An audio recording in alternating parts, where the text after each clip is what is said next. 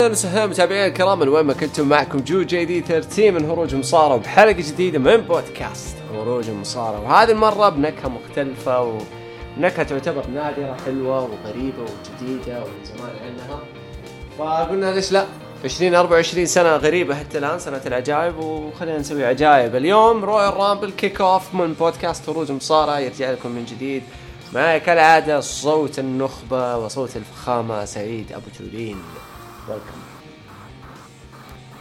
يا مرحبا يا جود، أمسي عليكم ومسي على المتابعين، وإن شاء الله تكون حلقة كبداية للسنة، حلقة تغيير، حلقة يعني فيها أشياء كثيرة يعني حنقدر نقدمها لهم في هذه السنة.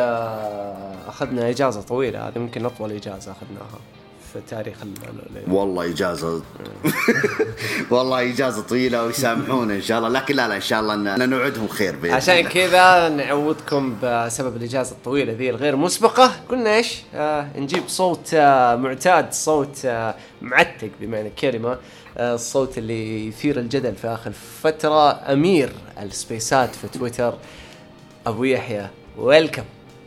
الله الله الله يا أخي، إيش التقديمة دي يا أخي؟ تعبتني يا أخي بالتقديمة دي.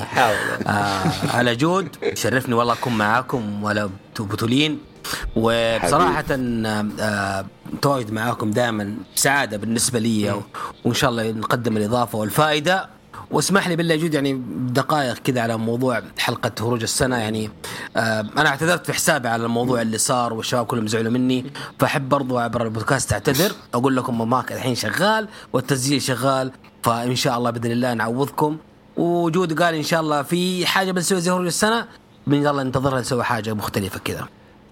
طيب كويس. أعطال فنية يعني عطلتنا عن حاجة يعني الناس كانوا منتظرينها، لكن عوافي بإذن الله نحاول نعوضها بأشياء أفضل وأفضل في هذه السنة الجميلة. على جود ممكن مثل ما قلت في نوفمبر جليتش صار في المصارعة، أتوقع إنه هذا العام كله حيكون جليتش أصلا. أتوقع سنة غريبة الصراحة.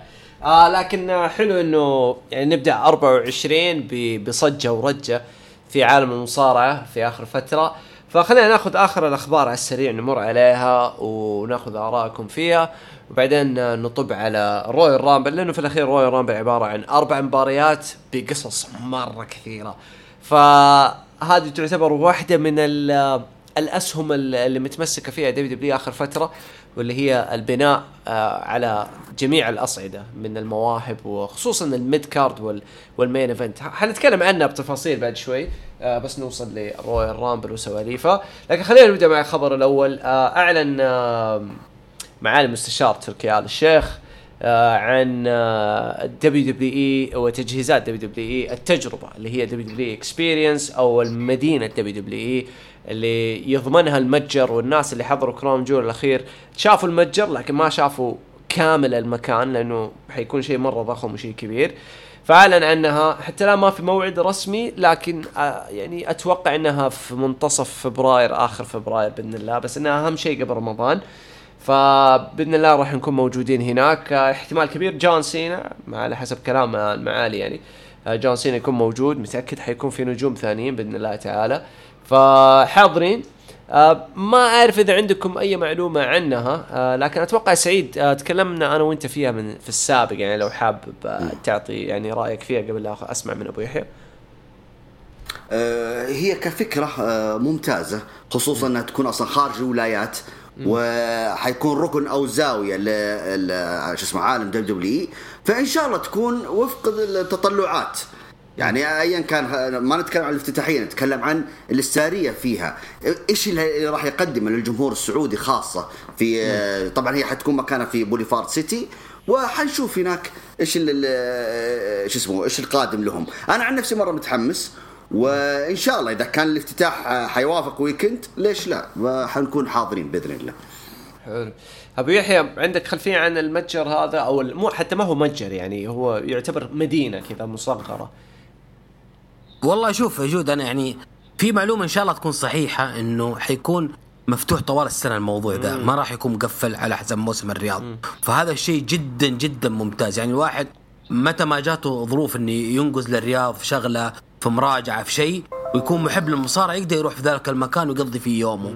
يعني مو قصدي إنه هو يتعنف في موسم الرياض وقت الوقت يعني الزحمة، وقت شوية الأسعار شوية، لا يجيك وقت في وقت السنة يكون مفتوح المكان. فإذا كانت المعلومة دي صحيحة فأرى إنه شيء ممتاز.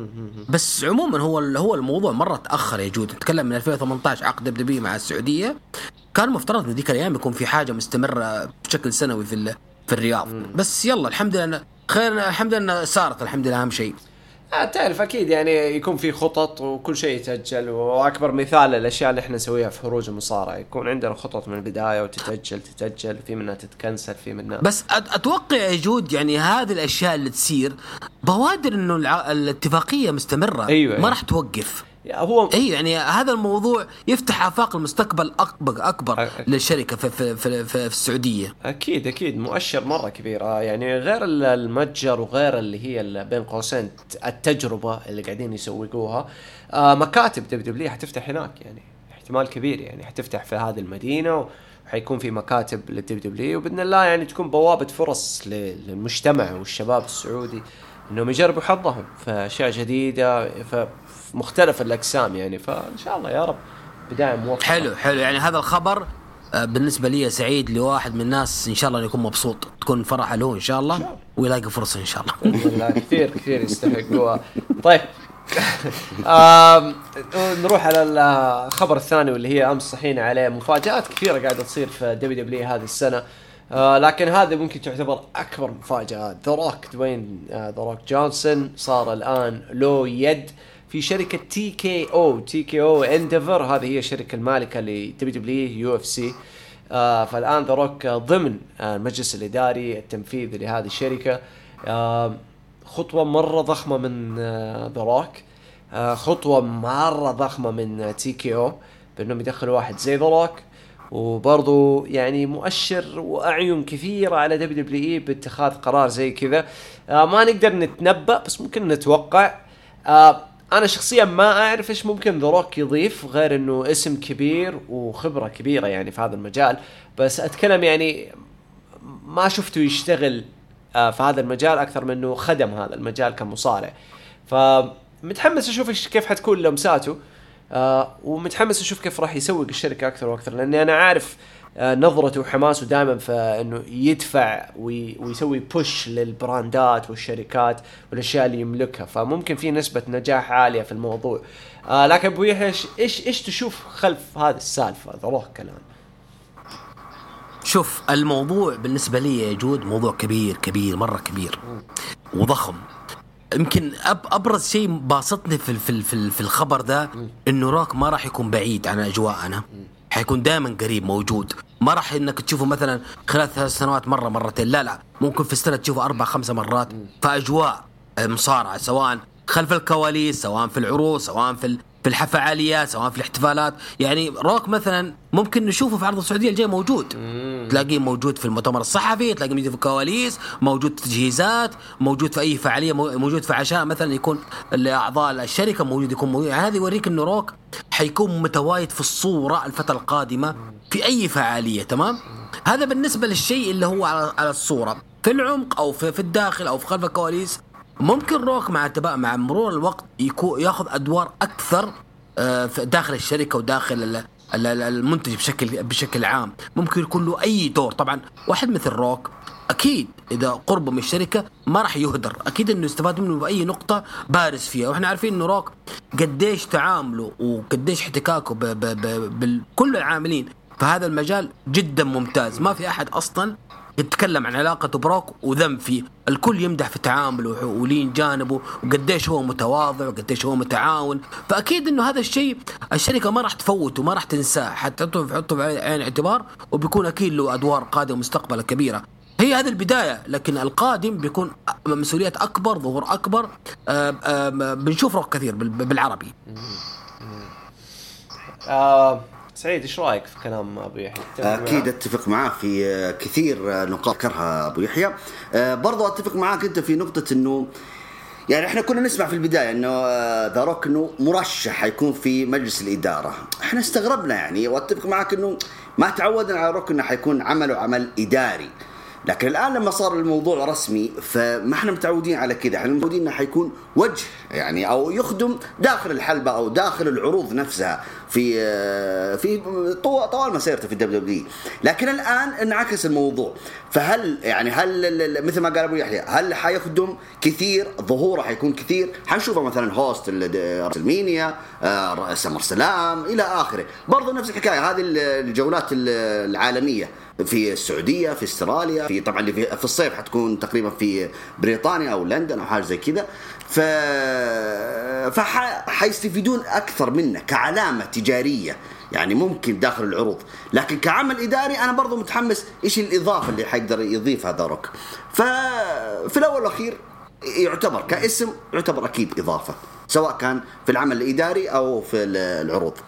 احنا يا جود نبغى اي يا سعود معلش برضو يا جود لما ناخذ رايك، هل عندك يعني مثلا في مخيلتك تحس انه روك حيستفاد منه الفتره الجايه في الشركه كذا؟ اعطينا وجهه نظرك يا جود. شخصيا متخوف شويتين من اتخاذ قرار هذا. الخطوه الاولى انه زي ما قلت قبل شويه انه شخصيا ما اعرف ذا روك ايش ممكن يقدم. هي خبطه يا تنجح يا ما تنجح معاه، فهي 50-50 هنا الريسك. الشيء الثاني اللي يعني أعرفه كظهر مادي وكدعم تسويقي، وخصوصا لو ذا روك دخل في انتخابات رئاسة أمريكا على كلامه يعني حتكون شيء غريب وضخم ومختلف مع دبليو وقوة ما لها نهاية. خصوصا انه لما تي كي او اخذ الدبليو فانت هنا تعرف ان دبليو راحت من مرحلة انها شركة عالمية لتقريبا شركة غير مقهورة، يعني مستحيل تقهرها، مستحيل توقفها، مستحيل، لأنه اندفر يو اف سي نطة مرعبة مع اندفر. فدبليو الحين حتبدأ تتخذ خطوات مختلفة. وكان في كلام يعني من يوم ما طلع خبر انه اندفر اشترى دبليو كان في كلام كثير انه من بعد هذا الشراء كان المجلس كلهم بيتكلموا عن افكار يقدروا يطرحوها مع دبليو في السنوات الجاية كتجديد هوية المحتوى حق الرسلينج. وخروج فينس ماكمان من إدارة العروض التلفزيونية من الناحية الإبداعية تعطيك مؤشر إنه في شيء جديد حيصير، وقاعدين نشوفه حبة حبة. لكن ما زلت متخوف إنه ذا روك هل حيحط يده في التلفزيون ولا خلف الكواليس؟ هل حيستخدم قوته في هذا الشيء؟ وطلع زي ما شفت في NXT بنته آفا صارت مديرة عرض NXT في نفس اليوم اللي تم إعلان ذا روك في مجلس إدارة. ما حربط الاثنين، حقول صدفة، لأنه كان في تلميحات عنها من أول. وموضوع ذا روك يعني ترى جاس يعني مفاجأة على الجميع، ما حد كان يدري عنه. فما أظن إنه ذا روك هو اللي قال خلي بنتي مديرة عرض NXT، لأنه شايف شوية حسابات قاعدين يتفلتوا في ذا الموضوع. بس بشكل عام يعني أنا هذا اللي خايف منه، كيف حيكون ذا روك له إذا كان له يد في العروض التلفزيونية. وأتمنى إنه ما يكون له يد، لو بيشارك يشارك طيب في برضو من شوف انت من ناحيه كلامك ذكرت موضوع ممكن ذكروه في حساب هروج عندكم، انه كانه المباريات والمنتج بشكل كامل رايح لناحيه الرياضه اكثر من الترفيه. واحنا عندنا الحين 3 أسابيع تقريبا يجود شايفينها في قصه اللي هي قصه الامبيريوم مع نيو داي. الموضوع ما له علاقه بالترفيه اللي صار بين الامبيريوم ونيو داي. فهل هذا نموذج راح يعمم الفتره القادمه على اغلب القصص داخل العروض؟ يعني شوف عشان ما نخلط الادوار هنا في البودكاست. متعود على لكن سؤالك حلو بشكل عام. ايه متعود. انا لازم استغل وجودك معايا. انا ما جوك في السنه مره لازم استوعب. انا عندي محتوى يا جود. الدودة يروح ياخذ البودكاست هذا ويشغله لايف في السبيس حقه. المهم سؤالك مره حلو. بس يعني انا اقول لك في حاجه نقدر نقولها، انه تريبل اتش لما كان ماسك NXT بلاك اند جولد الفتره الذهبيه كانت قريبه جدا من اللي قاعدين نشوفه الان. لكن الان صار في اضافه، في بهارات زياده. فاتوقع البهارات الزياده هذه جايه بموافقه اندفر كشركه. الحين 3 أسابيع ورا بعض بنشوف لون احمر واللي هو المقصود فيه الدم، بنشوفه على الشاشات بكثره. اول ما كان فيه، ولو طلع يحاولوا الحكام يمسحوه على طول في اقرب لحظه بعيد عن الكاميرا. فشايف انه في يعني تساهل في ذا الموضوع، شايف فيه شراسه كثيره، شايف في يعني مستوى افضل في ناحيه المباريات والاداء بشكل اسبوعي، مجازفات، واكبر دليل كثره الاصابات في اخر كم اسبوع. يعني في مجازفات، في ثقل، في يعني في دعس قاعد يصير. واتوقع هو جزء من تجربه خطه هم يبغوا يسووها في بناء راس المانيا. فممكن تنجح ممكن ما تنجح، لكن عن نفسي الامور ماشيه في طريقهم. يعني قاعدين يدخلوا ارقام مرعبه، قاعدين يجيبوا صفقات مجنونه.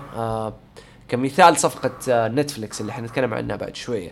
فماشيين صح، وواضح انه الخطه هي اكبر من اللي احنا ممكن نتخيله، وممكن نشوف شيء توجه جديد في هويه المصارعه بشكل عام، خصوصا مع اضافه نتفليكس. وهنا ندخل على سالفه نتفليكس. يعني طلع خبر انه عقد 10 سنوات بمبلغ 5 مليار دولار على 10 سنوات، يعني تقريبا 500 مليون دولار في السنه. هذا بس من نتفليكس. لكن في لقيت حسبه حساب واحد اسمه برونستن حاجه مختص في الاشياء ذي، قال انه الدخل الصافي حق WWE من عقود التلفزيون فقط كانترناشنال حول العالم في السنه الواحده حيكون حول 900 مليون دولار في السنه الواحده، غير العقود اللي لسه قربت تنتهي وحتتجدد.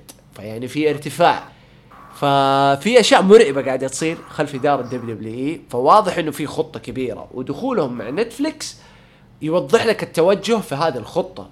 يعني انت بتتكلم كذا كسروا قاعده ايش؟ الريتنج الاسبوعي اللي تعلمنا وتربينا عليه، خلاص almost done، اندمر. هذا واحد. اثنين، المنافسه دحين حتصير مره صعبه، انه الشركات والاتحادات الثانيه تجيب عقود بقوه نتفليكس، لانه ما في احد بقوه نتفليكس الا امازون برايم. وامازون برايم لسه ما نزل ما وصل لقمه نتفليكس باقي، لكن قوي. فعشان تيجي شركه ثانيه مثلا نقول المنافس اي دبليو يبغوا شيء زي نتفليكس، عندهم اشياء مره بسيطه، HBO، امازون، هولو، وهذه كلها يعني ما هي بقوه نتفليكس كانها توصل لكل بيوت العالم. فدبليو ربحت حاجه مره كبيره، في نفس الوقت ربحت اللي هو المستقبل في عالم المصارعه. اتوقع بتواجدهم مع نتفليكس حتقدر تشوف اشياء كنا نشوفها في الماضي، لكن الان باستخدام الاي اي. تفاكر لما كان في دبليو العروض هذيك اللي الجمهور يصوت، يرسلوا رسائل نصيه ويصوتوا المباريات ومين مدير؟ ايوه الخصوم او الحكام او على كذا. اشوفها هذه حتبدا ترجع مع نتفليكس، يعني من 2025 وانت بتتفرج عرض حيكون عندك الخدمة انك تختار تسوي امكانية. أيوة. انك انت تسوي حاجة في اللايف، تصور تغير نتيجة او تغير قصة خصم. ايوه شايف.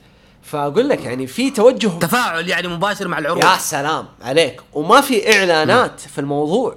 هنا يعتمدوا انت قاعد تسقط هوية نتفليكس على عروض دبليو، انه نفس اللي يصير مسلسلات نتفليكس حيصير عروض دبليو. ايوه. فهذا توجه مرعب ترى. يعني كيف يتعاملوا معه وكيف ينفذوه وكيف راح يطلع وكيف الناس تتقبله. ففي له خطورة، في له مجازفة، لكن انا عن نفسي اشوف انها راح تنجح لانه دبليو في الاخير تستهدف الاجيال الجديدة، ما تستهدف الاجيال اللي خلاص عدى عليها الوقت. دائما كل 5-6 سنوات في جيل جديد بيتابعهم، فكل ما يجي جيل جديد كل ما يكون متمكن من استخدام هذه التكنولوجيا. في دبليو لعبة شيء مرة مرعب. فهنا أنا أبغى أسمع خصوصا يعني من سعيد، لأنه فاكر سعيد من أشهر كنا نتكلم فين حينتهي المطاف، وكنا أنا وإنت نتكلم عن فكرة الستريم، إنه يا نتفليكس يا أمازون، وهذه هي صارت نتفليكس. فإيش رأيك؟ هو احنا دائما كنا نتكلم فيها بالنسبه لحتى الريتنج، او خلينا نتكلم عن العروض التلفزيونيه بشكل عام. وكنا نتكلم برضو انه يعني هل في جرأة حنشوف ان عروض مثلا روس ماك داون حنشوفها في هذه التطبيقات؟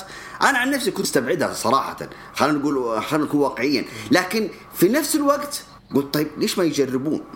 فلكن لا، تجربه اشوف انها هي تجربه، ما راح اقول مغامره، لكن تجربه يعني حتغير أشياء كبيرة في عالم المصارعة، خصوصا بعد لقاء نيك خان في شو اسمه أمس، قرينا ملخص عنه إنه طبعا الرو حيكون في كل يوم اثنين، ما في إعلانات، مثل ما قال جود الآن يعني أضاف فيها أنه حيكون في مشاركة يقدر الجمهور الآن. جود وضحها لي أكثر يعني شكرا لك إنه كيف يعني كيف التفاعل الجمهور مع عروض دبليو على في اللايف يعني.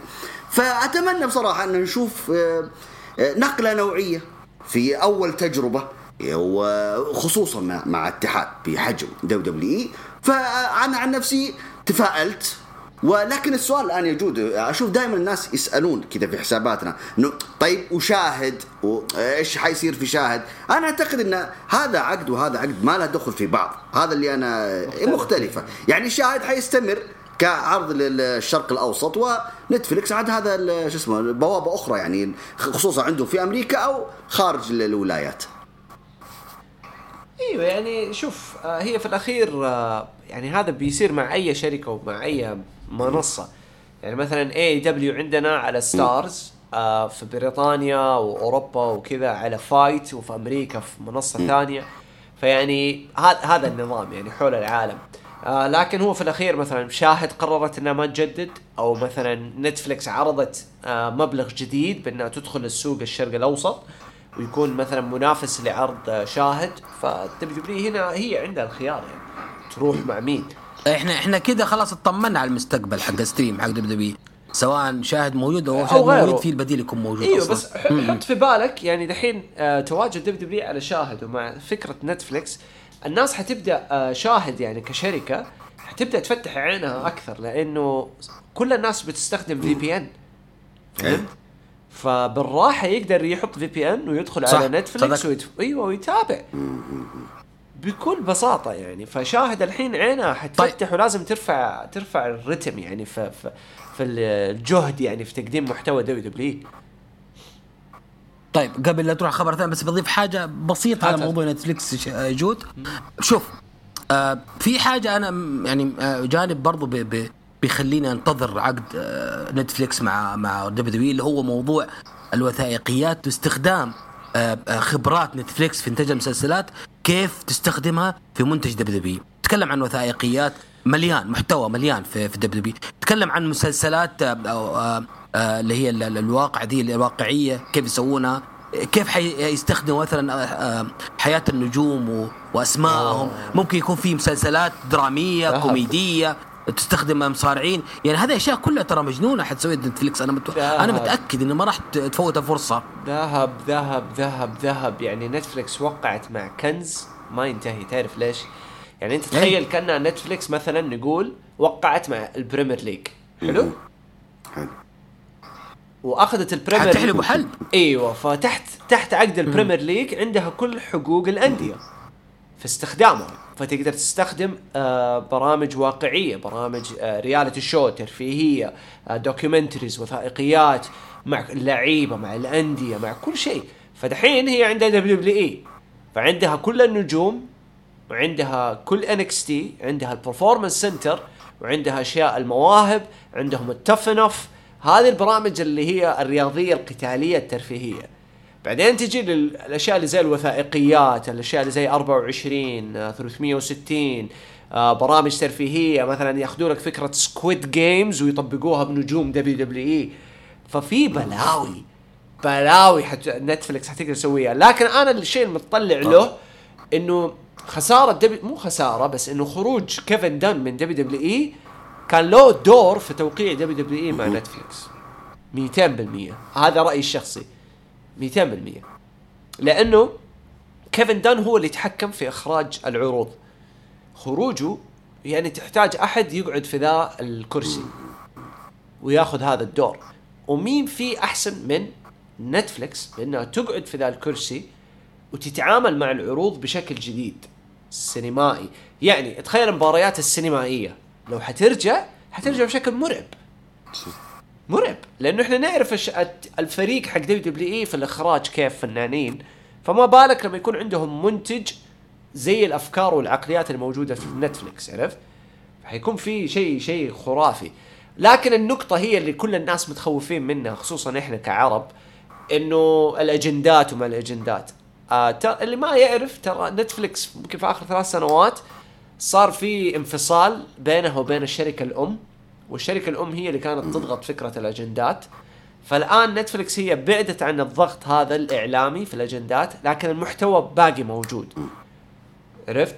المحتوى باقي موجود، بس ما صاروا يضغطوا نفس الضغط في الأجندات هذا. أنا ما أقول ذا الكلام حماية لدبليو مثلا، يعني ما فرق معايا أنا، بس إنه في الأخير ما يعني عن نفسي ما أتوقع إني أشوف في دفع للأجندات في منتج دبليو، لأنه لو كانوا يبغوا يستخدموا هذه الأجندة كانوا يقدروا يستخدموها من زمان ويدفعوها بالطريقة اللي كانوا يدفعوها وبالطريقة اللي هم يقدروا يدفعوها فيها، بس هم ما يبغوا يستخدموها، يسووها في المتجر، يسووها في الفعاليات، لكن في العروض ما قد صادفت أجندة في العروض حتى الآن، إلا لو في واحدة وفاتتني الله أعلم.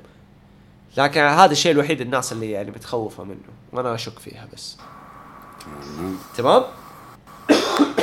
ندخل بعد. شكرا لك والله انك استفدنا كثير يعني من هذا الطرح، شكرا لك. نتعلم من بعض على قولتهم والله. طيب اخبار ثانيه، خصوصا بما داخلين الرويال رامبل. يقال انه اوكادا كازوتشكا اوكادا قريب جدا من توقيع مع دبليو. عن نفسي اشوفها خطوه مره ممتازه لاوكادا. صح ممكن ناكامورا جاء في حقبة فينس وراحت عليه، وأنا واحد من يعني المشجعين الكبار لناكامورا، لكن حاليا مو زعلان على ناكامورا لأني مبسوط من التجديد اللي قاعد ياخذه، وهذا شيء مرة حلو، ومتحمس إني أشوف واحد زي أوكادا يشتغل تحت تريبل اتش، لأني شفت ناكامورا تحت تريبل اتش في NXT، فأنا واثق بأنه حنشوف شيء مرعب أو جميل أقل شيء مع أوكادا، حتى لو كانت لفترة بسيطة 3 سنوات 5 سنوات. سعيد ايش رايك لو صارت اوكادا يظهر في الرامبل تتوقع؟ والله انا كتبتها في تويتر، يعني انا احس ان الاخبار اللي تيجي احس انها هبت بخصوص اوكادا انه حينضم للدبليو. انا خايف بس من تكرار، مثل ما ذكرت انت قبل شويه، انا خايف من تكرار تجربه ناكامورا يعني. وانت فصلتها الان. صحيح كانت تجربه ناكامورا في الانكسي مره مرعبه وحقق اللقب مرتين هناك او مره عفوا، لكن لما طلع على العروض الدبليو الرئيسيه ما هي بهذيك الجوده او ما هو هذا المنتظر منه. يعني يا ما حاولوا يرجعونه بسبب شو اسمه اللغه اللي عنده، اللغه شو اسمه الانجليزيه عنده سيئه جدا، مع انه يعني فتره من الفترات استخدمها لصالحه. يعني اتذكر عداوته مع ايج ستايلز يقول انا ما اتكلم اللغه الانجليزيه، فكانت حلوه يعني، هي كانت حلوه له وضربت ترند حتى معاه في هذيك الفتره، لكن ما أدري ليش ما استفادوا منه أكثر من اللازم. الآن نرجع للخطوة، وشوفني قلت نرجع لخطوة أوكادا يعني كتجربة جديدة. إحنا مؤمنين في أوكادا كأداء في الحلبة، لكن إيش اللي حيقدر بيقدر برومات، حيقدر شو اسمه، لأنه هذا عالم دبليو، عالم قصص، عالم سيناريوهات، فأنا أبغى قصة. الآن التحديث الجديد لناكامورا صار يعني يتكلم باللغة اليابانية والترجمة بالأمريكية عفوا بالإنجليزية في الشاشة. فالآن هل هي كده ممتازة، لكن كيف حتبدأ مع أوكادا؟ فأنا بس هو هذا الخوف إنه كتجربة ناكامورا، لأن أنا جربنا ناكامورا، فحنا نبغى نشوف الآن أوكادا هل حيكون مع مرافق رجل أعمال حيكون طبعا أمريكي أو شو اسمه حيكون أمريكي عفوا، فإيش اللي حيقدر يقدمه أو الإضافة اللي حيقدر يقدمها. بس أنا هذا اللي متخوف فيها، لكن في الأول والأخير أحس إنه هو أقرب للAEW لأنه سبق وشارك معاهم، فننتظر ونشوف.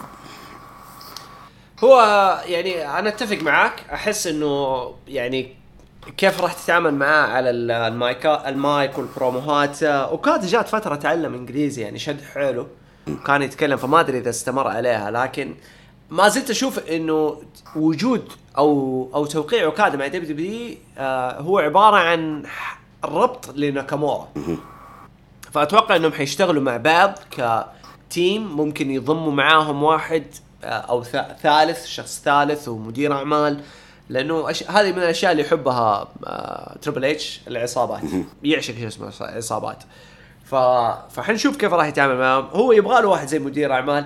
فهنا سؤال يروح أبو يحيى، لو في مدير أعمال، أول شيء أعطيني رأيك يعني في أوكادا والدبليو، بس لو في مدير أعمال يتعامل مع أوكادا أو مع ناكامورا وأوكادا، مين ترشح؟ شوف يا أخي، تتعب يعني بصراحة ما في راسي أحد حاليا.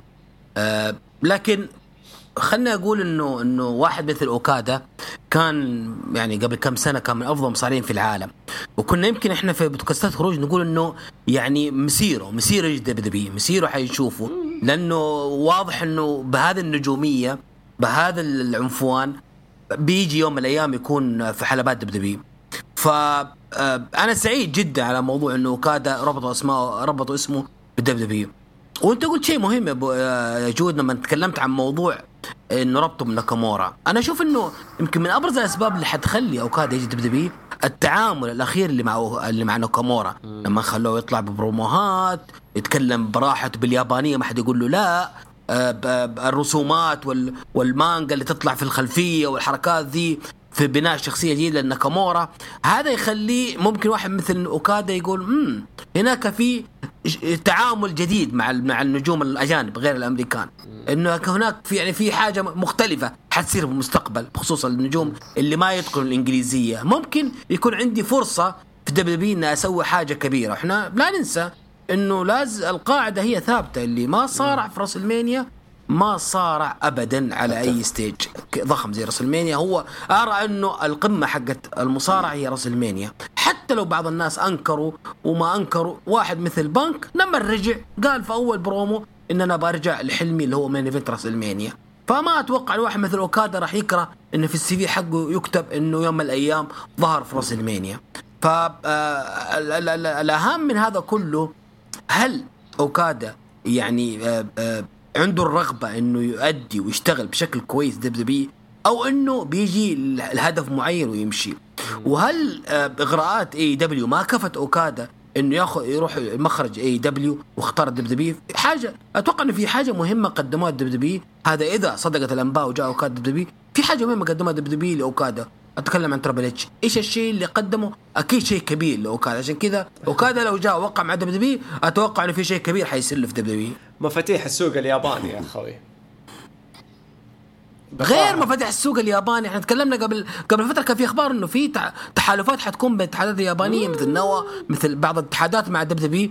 فاوكادا حيكون ربطه حلقه وصل في الموضوع ذا، وبيكون اهم سبب يجذب التحالفات دي تيجي امريكا ويصير في عروض يابانيه في امريكا ويكون في عروض دبليو في اليابان. والله بيكون صفقة صراحة لو طلع اوكادا دام، والله شيء مرعب الصراحة، بيكون مرة حلو. يعني أنا ما عندي مانع يعني لو طلع في الرامبل بس يروح المانيا يلعب على لقب إن كان يو اس أو الانتركونتيننتال. في كل الحالات أشوف بتكون ضربة موفقة يعني لأوكادا. أتوقع يا جود باقي لك من الناس اللي ما علقت عليهم في مباريات أوكادا واثنين كمان ثانيين صح؟ في إيش بالضبط؟ يعني المصارعين اللي ما علقت عليهم من برا الدبدبية أتوقع بقي أوكادا واثنين نفسك فيهم برضو صح؟ أوكادا أوميجا أيوة. نفسي علق له أوميجا صح. بس هذول في بالي حاليا. ممكن لا في واحد موجود يعني صارع للحين. أقول لك يعني قول ام جي اف. لا صراحة يعني أنا ترى شوف يعجبني الولد يعني من زمان. أنت فاكر من أيام لما كنت أطلع مع شاعر ونتكلم عن إيفولف وأمل دبليو، كنت دائما أتكلم أنا وهو عن ام جي اف. يعني يعجبني الولد بس ما دخل بالنسبة لي، ما لسه ما شفت منه يعني هو الشخصية اللي قدمها. الحين الناس حتفهمني غلط بس أتوقع أنتوا فاهمين حتفهموني إنه الشخصية حتى الآن اللي قدمها بالنسبة لي يسموها مونو دايركشنال، يعني تمشي بخط واحد ما لها تفرعات. أدري إنه دخل جو كوميدي، دخل جو سيريس، دخل جو دراما، هذه ما هي تفرعات، هذه مجرد إضافات لمبات يشغلها في طريقه. لكن حتى الآن ما شفت وجه مختلف جدا. فكرة الشيطان كانت بتعطيه شكل جديد، حنشوف منه حاجة جديدة. يعني سيث رولينز كمثال عرفناه في ذا شيلد، بعدين دخل لما دخل مع الكوربريت ما اختلف عن ذا شيلد، بس شفناه لوحده حبيناه زي ما كنا نحبه مع ذا شيلد. بعدين دخل لمسايا، المسايا كسر الرتم كامل. اوكي قبل مسايا كان نفس شخصية ذا شيلد ونفس شخصية بس اللهم فيس ما نجح. بعدين المسايا كان لها هدف، خربت مع الفترة والكوفيد واللخبطة. بعدين طلع بشخصية تانية وقلنا جوكر وما جوكر وبدأ ياخذ منحنى عكسها وراح فيس وصار شيء غريب. فيعني هذا اللي أقصده، ما شفت في توجه ثاني مختلف يخليك تقول لا MJF من النوعية اللي تبسطك تعيش. فأنا أحس MJF حيكون زي ذا ميز في الوضع اللي هو فيه، حيوصل لرتم ويفضل يصقع في السقف يعني ما حيتخطاه. وهذا والله الله يعينك على التعليقات إذا أنت شبهت شوف MJF بميز الله يعينك. أنا عارف لكن على فكرة أنا أشوف إنه ميز في الستايل ذا أنظف واحد صراحة.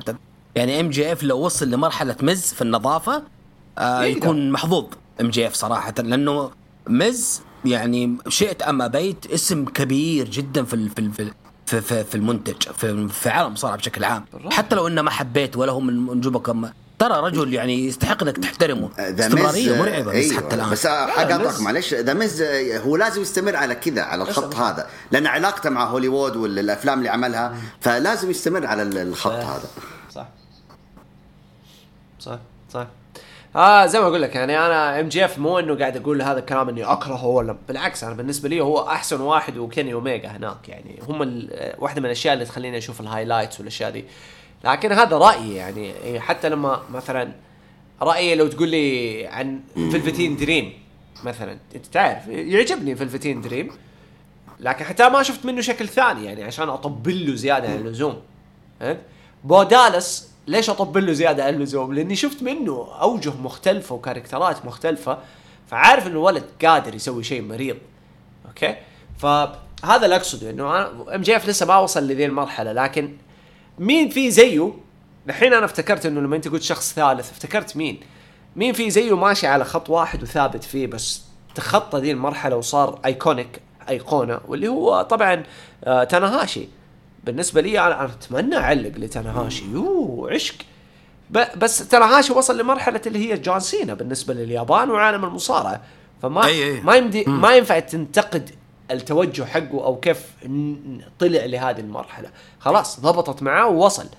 فMJF لسه ما وصل إنه نقول عليه في مقام تاناهاشي وسينا والعالم دول اللي يثبت وما حد يقدر يقول عليه كلمة، لسه بدري على MJF. يعني ما هو من الناس اللي يعني يبغاله كمان في 10 ثانيين اختارهم اقول لك نفسي اعلق لهم، ولسه MJF باقي ما وصل في الليسته. بس ابو يحيى عشان اللي تكلمنا فيها يا جود انا وانت، انه انت كنت متحمس ان CM بانك يرجع عشان تعلق على مبارياته. انا بانك بانك مره منتظر اللحظه هذه اللي يعني مباراته، يعني القهر انه الرامبل ما هي مباراته الاولى، فيعني منتظر مباراته الاولى نعلق عليها، فهذا شيء. لكن لما نيجي الحين نتكلم عن MJF بما انه جاء طاري وزي كيف، خلينا ندخل على الرامبل الا لو عندكم اي اضافات في الاخير. ابو يحيى ابو تريد. طيب عندك بس استفسار بسيط جود تستفيد من وجودك معنا. ايش الفكره انه تكون اول مباراه البنك هي الرامبل؟ هل عشان مروا 10 سنوات على الرامبل الاول وانه تكون اخر مباراه رامبل اول مباراه له في العوده رامبل، ولا في فكره ثانيه عندهم؟ ولا هل الرجل بارت تايمر جدول خفيف وقعوا معاه؟ لا انا عن نفسي اسلوب مره ذكي انه ما يخليه صارع على طول، لانه كذا انت بتحميه وبتخلي الجمهور يتشوقوا لمباراه اولى رسميه. يعني حتى في التشامبر اتمنى انه ما يصارع في التشامبر عشان رسل مانيا تكون مباراة لها معنى، الناس يكونوا متقطعين عشانها. فهذا اللي انا ابغاه. فبالعكس انا بالنسبة لي خليه بعيد عن المباريات الاولى، لسه خليه زي كذا هادي، بعدين تاك تيم، بعدين مباراة مثلا باتل رويال ولا فيتل فوروي زي كذا، ولا يدخل في المباراة يعني ما عقده مو بارت تايمر جود؟ لا ما هو بارت تايم، هو فول تايم، بس ما عنده فول تايم، بس ما عنده المتطلبات اللي بتنحط للفول تايم. يعني كان واحد عمره 26 سنة كل أسبوع هذا فول تايم بس بعقد، يعني ملتزم بأوقات بجدول معين، نبغاك في دا اليوم ودا اليوم ودا اليوم ودا اليوم ودا اليوم بالمبلغ ذا. فهمت قصدي في العقود دي؟ زي اللي أخذوا إيج. طيب إيج ما كان بارت تايم، كان فول تايم بعدد ظهور معين. البارت تايم اللي هو زي مثلا مين الحين مشكلة ما في بارت تايمرز الحين كثار، ما عاد في خلاص بعد ليزنر ما في زي رومان حاليا بارت تايمر. رومان الدور حق رومان حاليا بارت تايمر، رومان بارت تايم، فيعني زي رومان حاليا. طيب قبل تخش على الرامبل، تتوقع سيث يلحق المانيا؟ ايوه حلو، جو اهيد تفضل. بيلحق. طيب ندخل على الرويال رامبل. خلينا نخلص المباريات الفرديه وبعدين نبدا نتكلم في الاشياء الثانيه، لانه هي يعني تشمل القصص اللي قاعده تصير في اخر فتره. ناخذ الاولى، اليونايتد ستيتس تايتل، لوغان بول البطل من بيبر فيو لبيبر فيو او من بريميوم لايف ايفنت لواحد ثاني. مستمر في تقديم يعني مستوى جدا ممتاز، لكن حتى الان ما استغل ظهوره الكامل على التلفزيون، لكن كل ما يظهر كل ما يسيب لمسة حلوة. يعني لوغان بول الولد عنده إمكانيات وكلهم عارفين ذا الشيء. سووا بطولة كاملة لتحديد مصنف أول، وكانت بطولة جيدة شيقة حلوة، وفي هذه البطولة كان في استمرار للقصص وكان في قصص جديدة. فاز في البطولة كيفن أوينز، والآن حيقابل لوغان بول، وبينهم عداوة كذا، وكانت عداوة قديمة بعض الشيء، الآن اكتملت وحنشوف بينهم مباراة. احتمال كبير كيفن أوينز ياخذ اللقب، لكن في أخبار تقول إنه لوغان بول احتمال كبير يستمر للمانيا باللقب. سعيد، شو رأيك كيفن أوينز في الفينالي مع لوغان بول؟ طبعا هم لعبوها صح، وانا مره انبسطت انه كيفن أوينز هو اللي اخذ التصنيف الاول. بحكم مثل ما قلت انت، اصلا في اول ظهور للوغان بول على حلبات دبليو كانت اصلا في شويه كهرباء كذا بينه وبين كيفن أوينز، واكل برضه ستينر منه. لكن الان لما صار الموضوع جدي اكثر وصار لوغان بول يعني يعتبر احد ابطال دبليو حاليا بطل لقب الولايات، فالان الموضوع اختلف، الموازين اختلفت، المعادله اختلفت تماما. فاتمنى او مو باتمنى، انا متاكد ان حشوف مباراه قمه بين الاثنين، خصوصا كيفن أوينز وخصوصا برضو الطرف الاخر اللي هو لوغان بول، على على المباريات الكبيره اللي قدمها خلال السنه الماضيه. الان كيفن أوينز اعتقد انه جاهز انه ياخذ اللقب الولايات، ما في اي عائق، الا اذا كان الهدف ان لوغان بول يدخل الرسلمانيا وهو بطل، فهذا شيء آخر.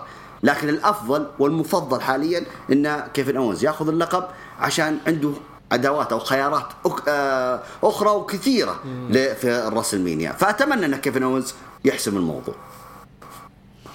أبو يحيى، يعني أبغى أسمع رأيك في هذا الموضوع. لكن هل تشوف إنه خطة لوغان بول للمانيا ممكن تكون عودة مباريات السلالم على لقب القارات، تكون 6-7 أشخاص؟ وأحس لوغان بول من النوعية اللي نفسه يسويها.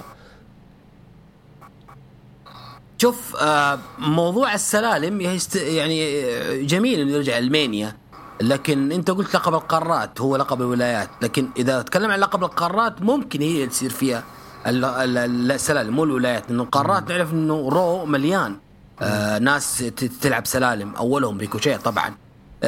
شوف، لوغان بول استمراره للمانيا يكون في حالة واحدة، اللي هي في تسريبات طلعت قبل يومين على موضوع انه ممكن اخوه يتدخل في الرامبل، هو جاك بول، ويتسبب فوز شقيقه ويستمر بطل، وهنا ممكن تكون عودة سامي زين لمباراة رباعية كبيرة بين في راس المانيا.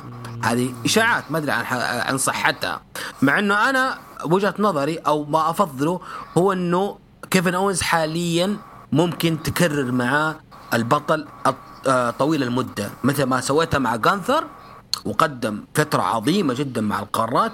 تقدر تعطي لقب ولايات لأوينز، تعطي السنة كاملها يلعب مباريات، يلعب قصص، يلعب تحديات. قادر أوينز إنه يضيف للقب ولايات شيء كبير جدا الفترة الجاية. ونتذكر 2017 لما أوينز رجع بالسوت والكرفتة واخذ لقب ولايات، كانت فترة عظيمة جدا، 3 شهور وشهرين كلنا نتذكرها. فواحد مثل أوينز ما تخاف عليه، إذا أخذ لقب ولايات حيقدمه بأفضل شكل، خاصة الشهرين الجاية لسه روما مكمل معانا وهذا الشهور لحد المانيا، فمحتاجين لقب ميدكارد يشيل الليلة في سماك داون. وأوينز قادر إنه يقدم مباريات كثير سماك داون، في له عداوات مع سانتوس كوبار، مع ثيري، مع جريسون وولر، وموجود في كل عرض. فإحنا بحاجة إنه أوينز يأخذ اللقب أكثر من اللوغو اللي يكمل بطل المانيا. وهذا ما يمنع يجود إنه لوغان بول بالنسبة لي رجل مجتهد جدا وشاطر وقادر إنه يتطور من فترة لفترة. لو نتذكر لوغان بول في أول ظهور وحتى الآن المقارنة بينهم فرق كبير جدا. الولد مو طبيعي في البروماهات وفي قديش ياخذ يعني يشفط الهيت شفط من الجمهور. الآدمي عنده ثبات مو طبيعي قدام الجمهور، في أي قاعة في أي مكان تلاقيه آدمي نفس الأداء، وحتى ملامح وجهه جامدة. يعني آخر برومو حق اللي مع أوينز حق شو مو طبيعي الولد. وموضوع المحامي، موضوع الحامي حق يد أوينز، هذه كلها قصص لوغان قاعد يطبقها ويجسدها بشكل مو طبيعي على الحلبة. فالولد أهنيه صراحة، لازم أعطيه كريدت على اللي قاعد يسويه في كل ما ظهر في أي عرض في أي قصة، قادر يقدم الدور المكتوب منه بكل براعة. حتى لو انت كارو ما تقدر انك ما تعترف باللي قاعد يسويه. سعيد، كيفن أوينز لو صحت الأخبار وطلع كيفن أوينز وسامي زي ما تشوفها خطوة كويسة انه يكون تاك تيم. ايوه تشوفها خطوة كويسة. اشوف انها هذا شيء مناسب اصلا، يعني مو شيء كويس ولا شيء سيء، بالعكس هذا المناسب لهم الاثنين. يعني اصلا انفصالهم او طريقه انفصالهم ترى انا مره ما عجبتني، خصوصا ان كيفن أوينز يقول لا انتوا جبتوا جاي اوسو هنا في الرو، انا بروح سماك داون. كذا انفصلت كذا، انت فهمت علي؟ بدون سابق يعني، او ما اعطيتونا يعني في مقدمات او حاجه زي كذا، فمره ما عجبتني. على العموم عوده كيفن وسامي بالعكس هذا الشيء المناسب للاثنين. حلو. طيب ندخل على اللي بعدها. خلينا نتكلم عن الرباعية الفيتل فور واي قبل لا ندخل، ولا أقول لك خلينا نتكلم عن رويال رامبل النساء بشكل سريع، بما أنه ما أعلنوا مين المشاركات إلا 4 أسماء أو 5 أسماء. هذا صح. شوفها خطوة أيوة أنا أشوفها أتفق، يعني خطوة مرة كويس إنهم ما يكثروا، وأتمنى إنهم ما يكثروا بالكشف عن الأسماء المشاركة حتى مع الرجال، يعني مو كلها تم الكشف عنها، بس في لمسات بسيطة. نخلي الرجال اللي بعدين. لكن رويال رامبل النساء ما حتكلم عن القصص، لأنه حتى الآن ماني شايف في قصص إلا ممكن 3. دامج كنترول بشكل عام مع بيانكا، وعندك بيكي مع نايا، ودحين دخلوا دامج كنترول مع بيكي بخصوص الرامبل، وإنه كلهم يبغوا الهدف بأنهم يفوزوا.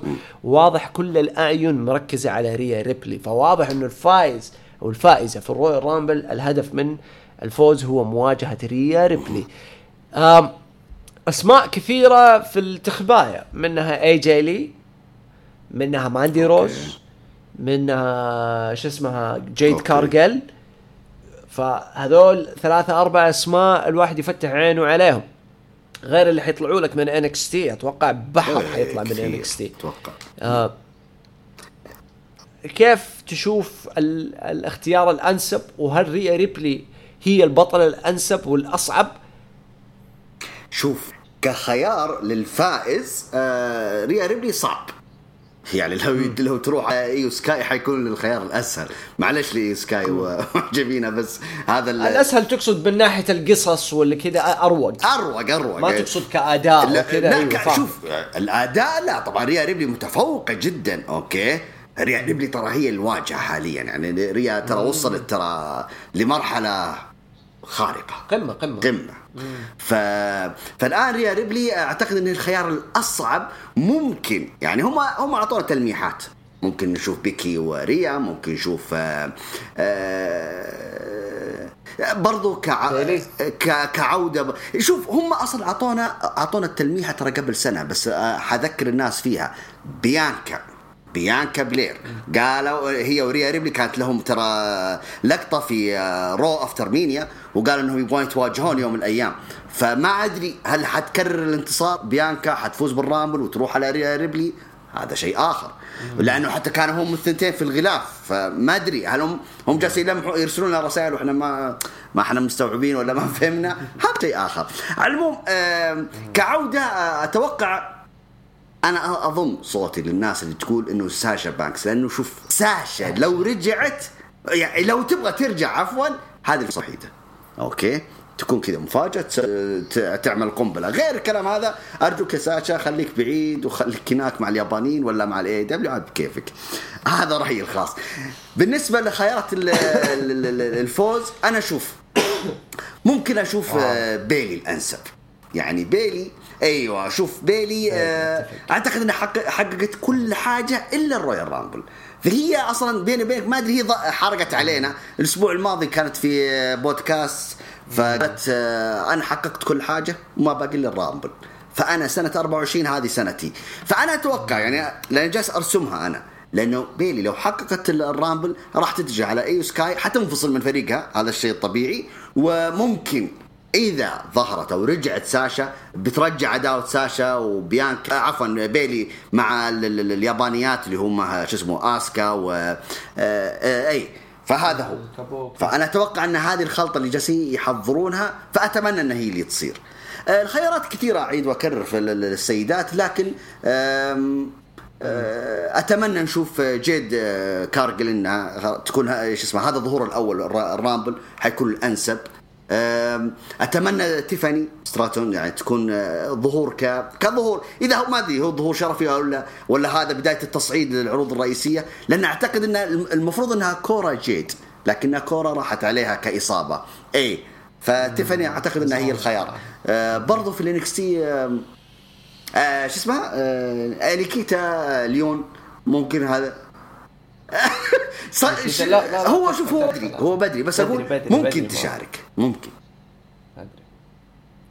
روكسان لا، روكسان لسه روكسان متسلطنة في الانكستي ومع مباراة على اللقب، فلا شوي على روكسان. بنت شون وبنت بوكرتي يعني كلهم داعمينها بقوة. طيب خذ القصة هذه يا أبو يحيى. نقول الرويال رامبل النساء في له أسماء كثيرة، 30 مشاركة، أعلنوا عن 4 و5، لكن زي ما قلنا في أسماء محتملة ظهورها، منهم جيد كارجيل، ساشا بانكس.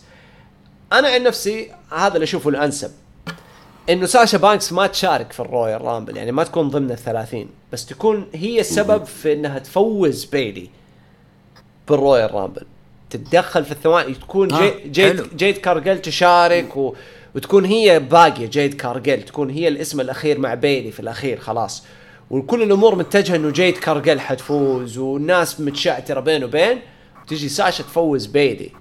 وهنا تبدأ القصة إنه بيلي يعني مستغربة من عودة ساشا، وتبدأ صحوبيتهم واللخبطة اللي تصير مع دامج كنترول، وتصير القصة بينهم. وجيد كارجيل ما تتأثر من هذا كله، لأنه أحس لو ساشا طلعت وشاركت وجيد كارجيل كمان تطلع وتشارك، فساشا حتاكل جيد أو جيد حتاكل ساشا، حيصير فيه بعصة وسخة للاثنين.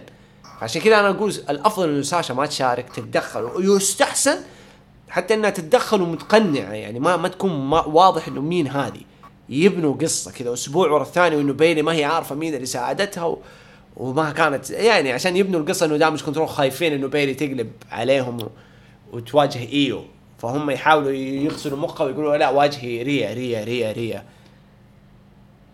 وبس.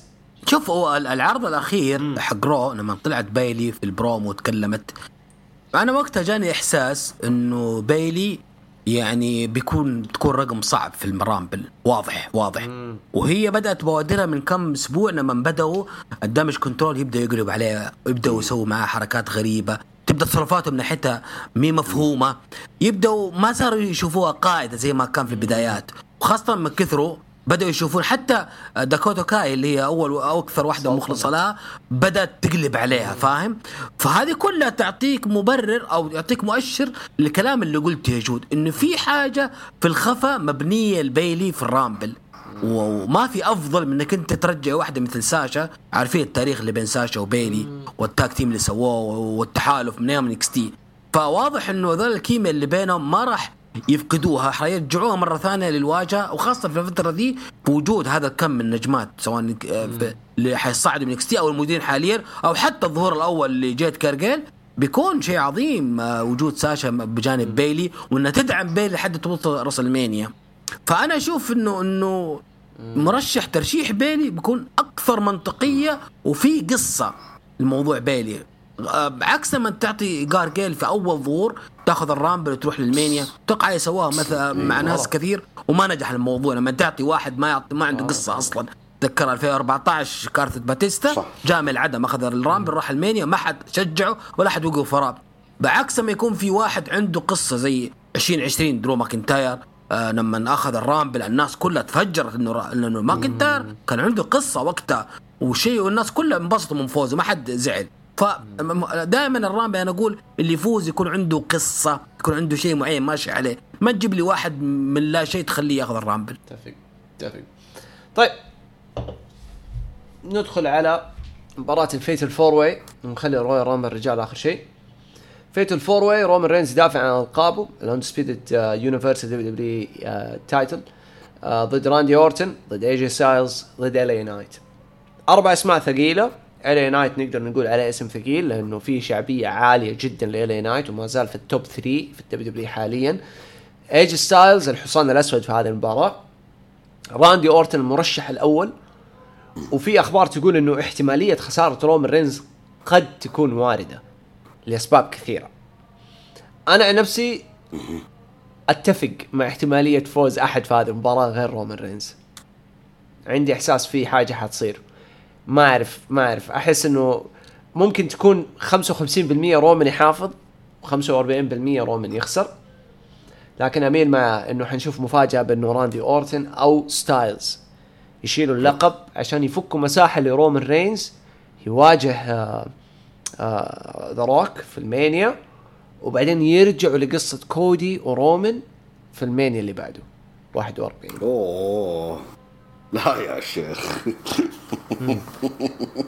صراحة لكن هذه ما تأثر على فكرة فينيش ذا ستوري حقت كودي، لأنه يقدر ياخذ اللقب في مانيا، يقدر يفوز باللقب أيا كان وورلد هيفي ويت ولا دبليو تايتل أو اليونيفرسال أو الاندسبيدد، وفي نفس الوقت يرجع يخلي انه الستوري الاساسيه هي اطاحه رومان رينز الفاينل بوس. عرفت؟ البوس الاخير، هذا الوحش الاخير في اللعبه بالنسبه له. فيعني كلها وارده، احتمال كبير رومان يحافظ وكل دي السواليف تطلع سواليف. لكن ابو يحيى، ايش رايك في بناء المباراه هذه؟ وايش رايك في انه راندي واي جي وال اي نايت، وال اي نايت واضحه خطوطه، راندي واضحه خطوطه، لكن تحس اي جي ستايلز اللي ما بقول عليه مظلوم، بس سميته الحصان الاسود لانه حقيقه العداوه كلها مفروض تكون لاي جي ستايلز مو راندي ولا ال اي نايت. فعشان كذا في اخبار تقول شوف، احتمال نشوف كسر لرومان رينز هنا. لا. شوف انا ما بتراجع الكلام دائما اقوله، رومان رينز إن لم يخسر في الرسلمانيا فهو مكمل سنة معنا كمان زيادة. هذه قلتها من الرسلمانيا الماضية. قلت إذا ما خسر أمام كودي ترى أمامكم سنة، الله يعينكم ويعيننا وياكم. الآن كملنا 9 شهور 10 شهور والكلام طلع صح. رومان حتى الآن بطل، فواحد مثل رومان بهذا الرقم المخيف جدا، والتاريخ علمنا دائما اللحظات الكبيرة والضخمة مكان المفضل لدى الدبليو هي رسلمانيا. شيئنا ما بينا ما فيها كلام. دي لو نتذكر كسر السلسلة، نتذكر خسارة هوجن رسلمانيا 6 أمام ووريور، نتذكر أشياء كثيرة حصلت في رسلمانيا. أي نعم البيك فور برضو مهمة وهذا، بس برضو رسلمانيا تبقى رسلمانيا، هي صنع الحدث، هي الميموري، هي الكلاسيكيات كلها في رسلمانيا. بالنسبة للموضوع فأنا أقول لا، روما مكمل رسلمانيا، ووجود الله يستر عليه دائما ملك شيك لا تخليه فخر، خليه في الصباح. جينا على موضوع البناء حق المباراة. جينا موضوع المباراة بوجهة نظري كان فيها صراحة يعني كأنه إيش انحراف، عارف، انحرفوا في القصة بشكل مفاجئ، صدمونا. كنا منتظرين خلاص عودة راندي وانتقال سماك داون، خلاص راندي ورومان في الرامبل خلاص على اللقب، ما في هذه قلنا وخلاص، ورومان كالعادة يفوز بالتدخل وكالعادة نفس البوكينج حق رومان. لكن فوجئنا بإدخال ال نايت وعودة ستايلز الجديد اللي ما هو ستايلز اللي كان مع الكلوب، لا ستايلز جديد، مو مع الأوسي، واحد لون وولف يسمونه، الشخصية ذي الوحداني، الشخصية سوداوية بيلبس أسود فأسود، ما هو اللي هيل ولا اللي فيس ولا توينر، قاعد يعتز بنفسه، قاعد يحاول إنه هو يعوض خيبات الأمل اللي صارت له في آخر فترة، إن أنا قاعد أسوي شيء جديد مسيرتي في دبليو. وممكن على فكرة ممكن تكون هذه لاست رن للستايلز بهذه الشخصية في دبليو. ممكن بعد ستايلز يكون بعدها بارت تايمر، يكون حاجة معينة. ما أتوقع إنه ستايلز حيكمل بغير الشخصية هذه بارت أو فول تايم، حتكون هذه آخر شخصية له فول تايم. فتجميعتهم الأربعة في الرامبل حلوة كفكرة، تخليك أنت كمشاهد تفكر زي جود إنه ممكن رومان حيخسر، مو لازم يتثبت. وانه كمان ممكن يفتح باب للدبدبي انه والله تسوي مباراة الحلم بيني وبين روك في راس المانيا مين ايفنت مو على لقب. سويناها كثير، سينا وروك كانت في راس المانيا مو اللي 26 27 كانت بدون لقب عادي وكانت ناجحة، فممكن رومان وروك بدون لقب في راس المانيا الجاية. وما في افضل منه من البوادر اللي قاعد تصير لما الروك مسك منصب، فخلاص قربنا المسافات اكثر واكثر. بدل ما روك ترسل له ايميل او واتساب او كذا، المكتب اللي جنبك تكلمه وانت جاي مره الصبحيه تكلم روك ايش رايك في المانيا معانا. ففكره حلوه، لكن انا ارى انه رومان بهذه المسيره بهذه الفتره الطويله جدا كحامل لقب اللي ما صارت اصلا من عام 90 ميلادي، ما شفنا من فتره طويله زي كذا، ما اتوقع انه حيخسروا الا في الراس المانيا. ولا تقول لي رومان روك او غيره، ما في الا كودي رودز الوحيد اللي ينهي القصه وياخذ اكبر بوش في مسيره، مو رودز، في مسيره ولايه تكساس باكملها اللي هو كودي ما يفوز على رومان رينز. ما في الا كذا. لكن الرباعيه انا اراها هدفها الاكبر هي حمايه اورتن من التثبيت، لان اورتن حاليا قاعد يعامل كليجند، كاسطوره، كايقونه، ما يبغى يمس. وانا جدا مبسوط وسعيد بالخطه دي، انه خلاص اوكي لي نايت ما راح يخسر لو انه ثبت في مباراه عادي، وستايلز ممكن يكمل مع لي نايت في المانيا، ورومان يكمل طريقه لحد ما يوصل لكودي. هو الهرجه كلها حتكون في اورتن في المانيا ايش حيحضروا له. بس انا ما اشك انه تريبل اتش محضر شيء كبير لأورتن بعيد عن رومان في راس المانيا الجايه. فانا اتوقع انه حيكمل رومان حامل اللقب، وحتفتح مباراه ثانيه بين ستايلز وإلينات في راس المانيا، وأورتن حيكون له شيء كبير. رومان اذا لم يخسر في راس المانيا 40 حيكون راس المانيا 41 مع كودي مره ثانيه زي ما قال جود. سيد المباراه هذه ما فيها كبش فدا، بس مين حيصير كبش فيها؟ الإلينايت. لا ساتر.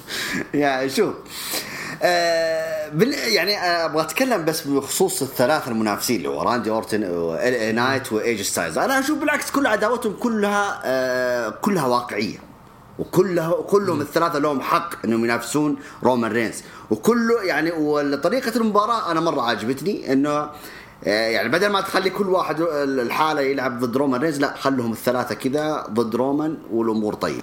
فانت استغليت اصلا قصص، يجمع 3 قصص او 3 عداوات في مباراه واحده، فهذا الافضل.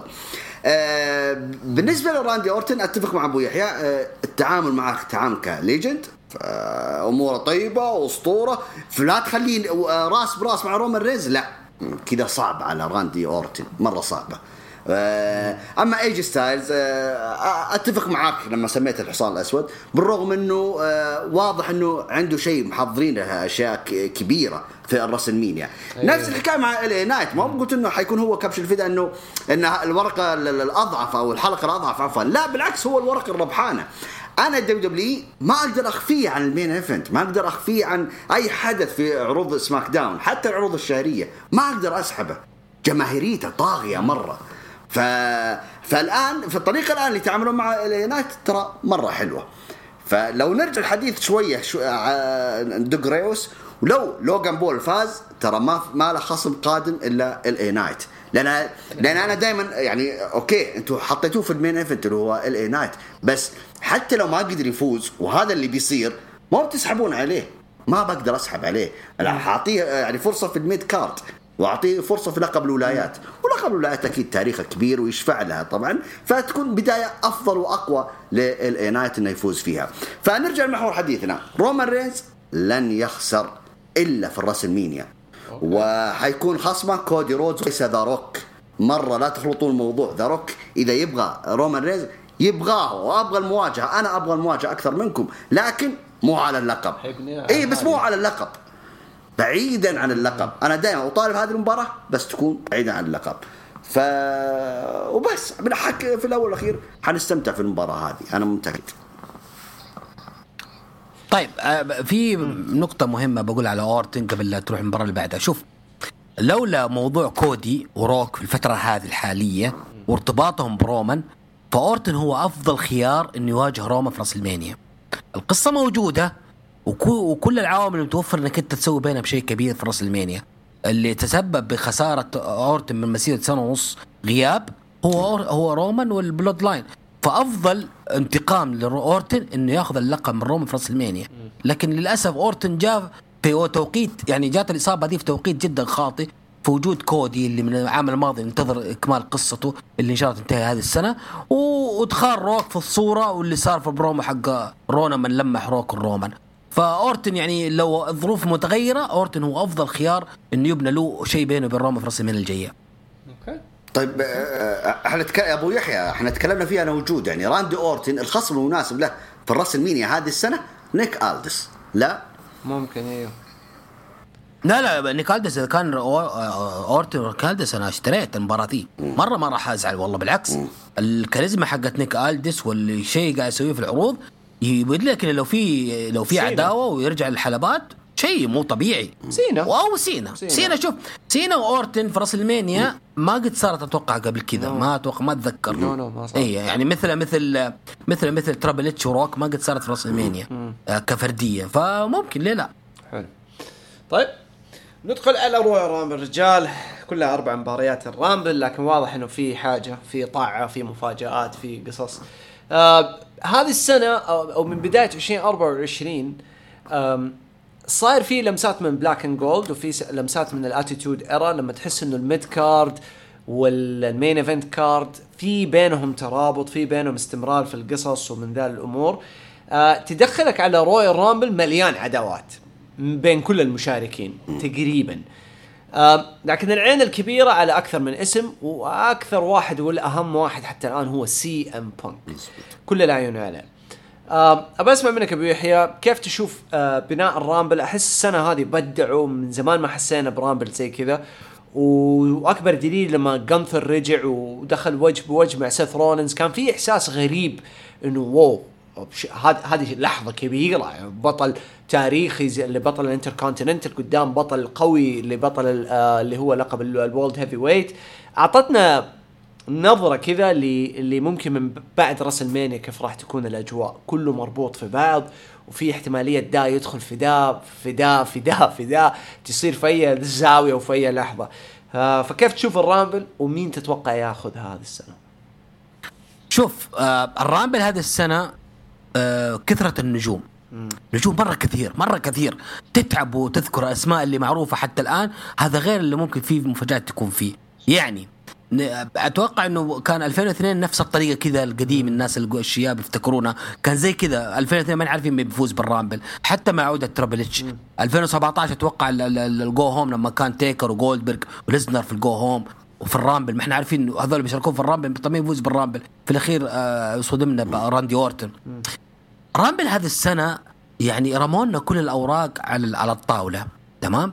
أي نعم في بعض الأوراق أقوى من ثانية، لكن في الأول آخر أنت قاعد طالع في الجميع في الطاولة بشكل عام. اللي قاعد قدامك مرمي. تكلم عن بنك وحلمه إنه هو يفوز بالرامبل كالإنجاز الوحيد اللي ناقص في مسيرته. اليوم نزلت كيف حسابي فيديو البنك برومو قالوا في الجو هوم حق رويال رامبل 2014 لما قال سويت كل شيء ما بقى عندي إلا الرامبل اللي ما فزت بيه. فشوف الدنيا تتغير 10 سنوات مرت ولا زال بنك بنفس البرومو ذا لو قالوا حيكون برضو مناسب لهذا الزمن انه باقي له الرامبل يفوز فيه. فحلم بنك حلم كبير والجمهور كله وراءه، وما راح حد يزعل انه بنك يفوز بالمباراة. نروح لواحد مثل كودي اللي من العام الماضي ولما خسر امام الراس والحسرة على وجهه بعد ما خسر من روم في راس المانيا، وبعدها في الفولات لما تكلم انه القصه ما انتهت. حتى قالت ترابل اتش في المؤتمر الصحفي راس المانيا الماضي انه القصه حقت كودي ما انتهت، بس في كل قصه فيها لها فصول، هذا فصل انتهى في فصل جديد بدا في الفتره الجايه. وهذا شغال عليه كودي طول السنه الماضيه. كأنه كودي أخذ عام 22 اللي كان فيه مصاب عوضه في عام 23 لما كان مليان عداوات الكودي من جميع الأنواع، تاك تيم، فردية، ثلاثية، مع عصابات، مع فرق، ما خلى ولا شيء كودي. كأنه يبني نفسه أو يسوي لي باكجينج نفسه عشان يكون مستعد للملحمة اللي حتكون في راس المانيا إذا تم اختياره الفوز برا الرامبل. أتكلم عن الباك، أتكلم عن كودي. نجي لواحد مثل درو ماكنتاير اللي من بعد الصيف، من بعد سمر سلام، وهو ماشي بتحول تدريجي إلى الشخصية الهيل بس بطريقة مبتكرة وعلى ستايل القديم، ستايل كلاسيكي، إنه أنا ما أعطيك هيل فجأة، لا أنا أعطيك مبررات اللي هي حقي حتى ما أصدمك إن أكون هيل، أنت متوقع هذه الخطوة حتجي بس أنت عارف متى. وهذا صارت في الجو هوم حق سيفايفر، وبدأ بعد درو ماكنتاير يتحدى سيث، يتحدى سامي زين، يصيب سامي زين، يصيب مدري مين، ما خلى ولا أحد جي أوسو، ما خلى ولا أحد في حاله، قاعد يصير تهديد لكل واحد فيهم. وفي الآخر أسبوعين ظهر في برومو ضد بانك، ظهر في برومو ضد كودي، حتى في آخر عرض رو لما تكلموا عن اللقاء أو البرومو اللي كان بين كودي وبانك، إيش تضيف على اللي سووه؟ قال أنا ما بضيف شيء، أنا أصلا قلت لهم الكلام ده في وجههم سواء لبانك أو الكودي. فهذا مرشح ثالث. نجي مرشح الرابع، أنا عندي 5 مرشحين بتكلم عنهم. نجي مرشح الرابع اللي هو مين؟ اللي هو قلنا درو ماكنتاير، قلنا ايه عن جانثر. الصدمة جانثر لما دخل على سيث رولينز، جانثر كان آخر واحد نتوقع أنه يقاطع سيث رولينز. كنا نقول ممكن بانك يفاجئنا يخش على سيث يتكلم معاه، ممكن كودي يواسيه، ممكن جي أوسو، ممكن حتى واحد ما يعني عادي ما كله، ممكن حتى يخش بريست بالحقيبة هو الجاجمنت داي. لكن إنه يخش جانثر اللي هو بطل القارات ويقول الكلام ذا لسيث ويعطينا شوية تلميح إنه ترى على فكرة أنا موجود وممكن مستقبلا حكون معاك سيث في برنامج أو في السيناريو مع بعض. فهذا الشيء يخليك تقول توقف فرامل، ترجع كده توقف تجلس تقول في شيء هنا صاير قدامي. سيث وكانثر هذا شيء ناجح، ليه ما فكر فيه قبل كده؟ ليش دحين يحطوا لنا في هذا التوقيت؟ هذا برضو ورقة رمت لك في هذا الموسم الذهبي، موسم راس المينيا. 5 واحد واللي أنا أتمنى إنه ما يكون صحيح ولا يكون يرجع ولا يكون موجود، لو بروك ليزنر في كلام داير إنه بروك قاعد جاهز راسلمانيا وموجود وممكن في أي لحظة يتم إقحامه في الرامبل. فأنا ما أتمنى يكون موجود. ممكن يفوز ليزنر، ما أدري. إذا فاز ليزنر فنرجع للسبيسات حقت 2022 والصياح حقي والتسفيل اللي سويته في الدبدبي. لكن هذا اللي كان عندي عن مباراة الرامبل. شوف، هم الأقرب اثنين هم سيام بانك وكودي رودز كنتيجة نهائية أو الفائز بالرامبل. إحنا الترشيحات ليش نقول سيام بانك؟ أول شيء عودة بعد غياب 10 سنوات، ولا عمره فاز بالرامبل، فأعتقد أن هذه أول مثلا فاتحة خير بينه وبين دبليو. برضو عشان شو اسمه وينتقل إلى المين إيفنت ويلعب المين إيفنت الراسلمانيا. لكن كودي رودز أنا ليش بديت يعني أتحلطم شوية أقول لا المفروض أن كودي يفوز مرة ثانية. ليش؟ كودي عشان ياخذ أحقية وينافس مصارع أصلا في العرض الثاني يعتبر في سماك داون لازم يفوز بالرامبل، أوكي، عشان ينتقل أو يتحدى تكون عنده شرعية التحدي لرومان رينز. لكن خلينا نقولنا كودي ما فاز بالرامبل، طيب وبعدين يعني المفترض أو يغيب على العروض اللي بعدها، عرفت؟ لأن سيام بانك لمح لها قال أنا أعرفك يا كودي إنك أنت تأخذ موضوع طابع شخصي، فأنت صباح يوم الاثنين أنت كيف حيكون شكلها؟ عفوا قال صباح الأحد، قال صباح الأحد يعني إيه كيف حتصحى، كيف حتكون مشاعرك تجاهي أنا مثلا. ففي المفترض الآن إنهم يلعبون على الوتر هذا، يعني نفس اللقطة إذا بيخسرون كودي، نفس اللقطة إذا طلع من مباراة الرامبل يكون نفس المشهد اللي سواه في راس المينيا، يعني إنه كأنه ما يقدر أكمل، يعني إيش قصة تكمل ولا إيش؟ ففي خلونا يغيب. وفي عرض إليمينيشن تشامبر في استراليا يكونون يعملون مثلا مباراة تصنيف أول على لقب الأندسبيوتد، هناك يكون ظهوره مفاجئ أو العضو المجهول، مثلا يقولنا في مصارع حيشارك معاكم، فجأة يظهر كودي روز يكون معاهم ويفوز في هذه المباراة. هذا أنسب قصة أو أنسب قصة إنه كيف ينتقل من عرض الرو إلى عرض سماك داون، لأن أنا أشوف إنها مرة صعبة، مو مرة صعبة يعني إنها صعبة ترى كلهم عيال قرية يعني، لكن يعني كواقعية شوية أكثر. فأميل أنا لجهة سيام بانك إنه هو الفائز كمكافأة، يعني كعودة، نكب العشاء من الحلال وإحنا عيال اليوم، ويعطونا الرامبل ويعطونا من إيفنت الراسلمانيا، فهذا هي الواضح. لكن أتمنى أن تريبل اتش يصدمنا ويفوز كودي رودز. هنا أنا مرة حشكر تريبل اتش في هذه النقطة. سيام بانك معوض خير، يعني حتى لو ما فاز في الرامبل يقدر في الإليميشن تشامبر يفوز، أيوة، لأن في نفس العرض هو سيث رولينز حيفوز في الإليميشن تشامبر وينتقل إلى من إيفنت راسلمانيا. يعني موضوع سهل، سيام بانك سواء فاز أو خسر بس. ويقدروا يجهزوا. طبعا احنا عندنا رقمين. تفضل يا جود. لا اقصد انه كمان يعني حتى لو ما فاز بالرامبل يقدروا يفوزون الرامبل السنه الجايه ويلعب ضد رومان، لانه هي ممكن القصه الاكبر المنتظره. ممكن، ليش لا يعني بس فكونا من قصة رومان حيكمل. الله يرضى عليك. ممكن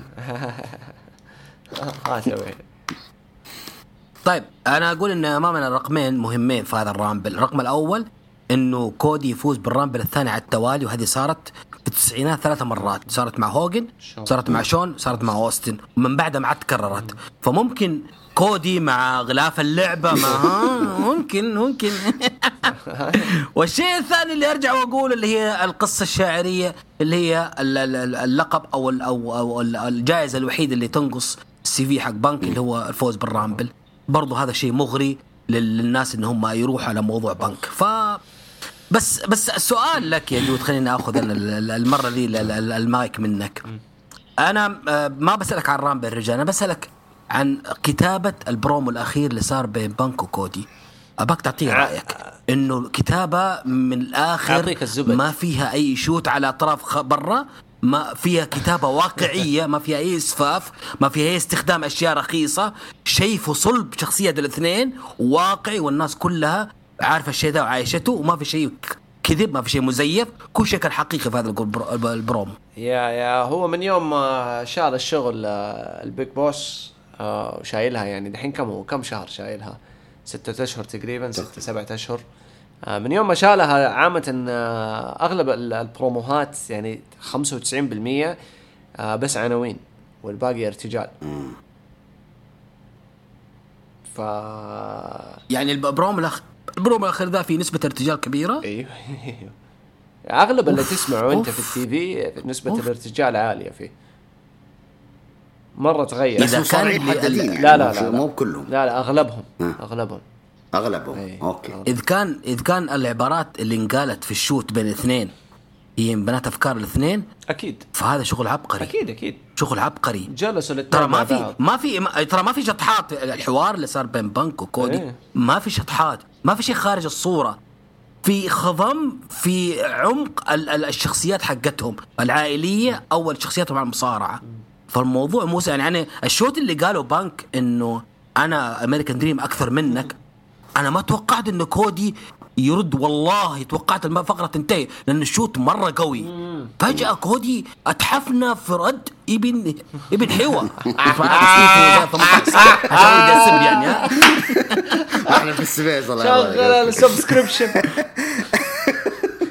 تمام. كان الرد حق كودي مدمر صراحة، خلاني أقول والله كودي عرف يعلى على بنك في الرد. فمو طبيعي، عبقري الكتاب اللي صار. أنا بس بغيت أوقف عشان موضوع البرومو ودي أسمع رأيك فيه. لا جبار الرد هذا يوضح لك إنه مو بنك اللي بدع، يعني الاثنين بدعوا، بس أقصد أوضح لك إنه كودي رودز نضج حتى عن آخر مرة لما كان موجود في AEW.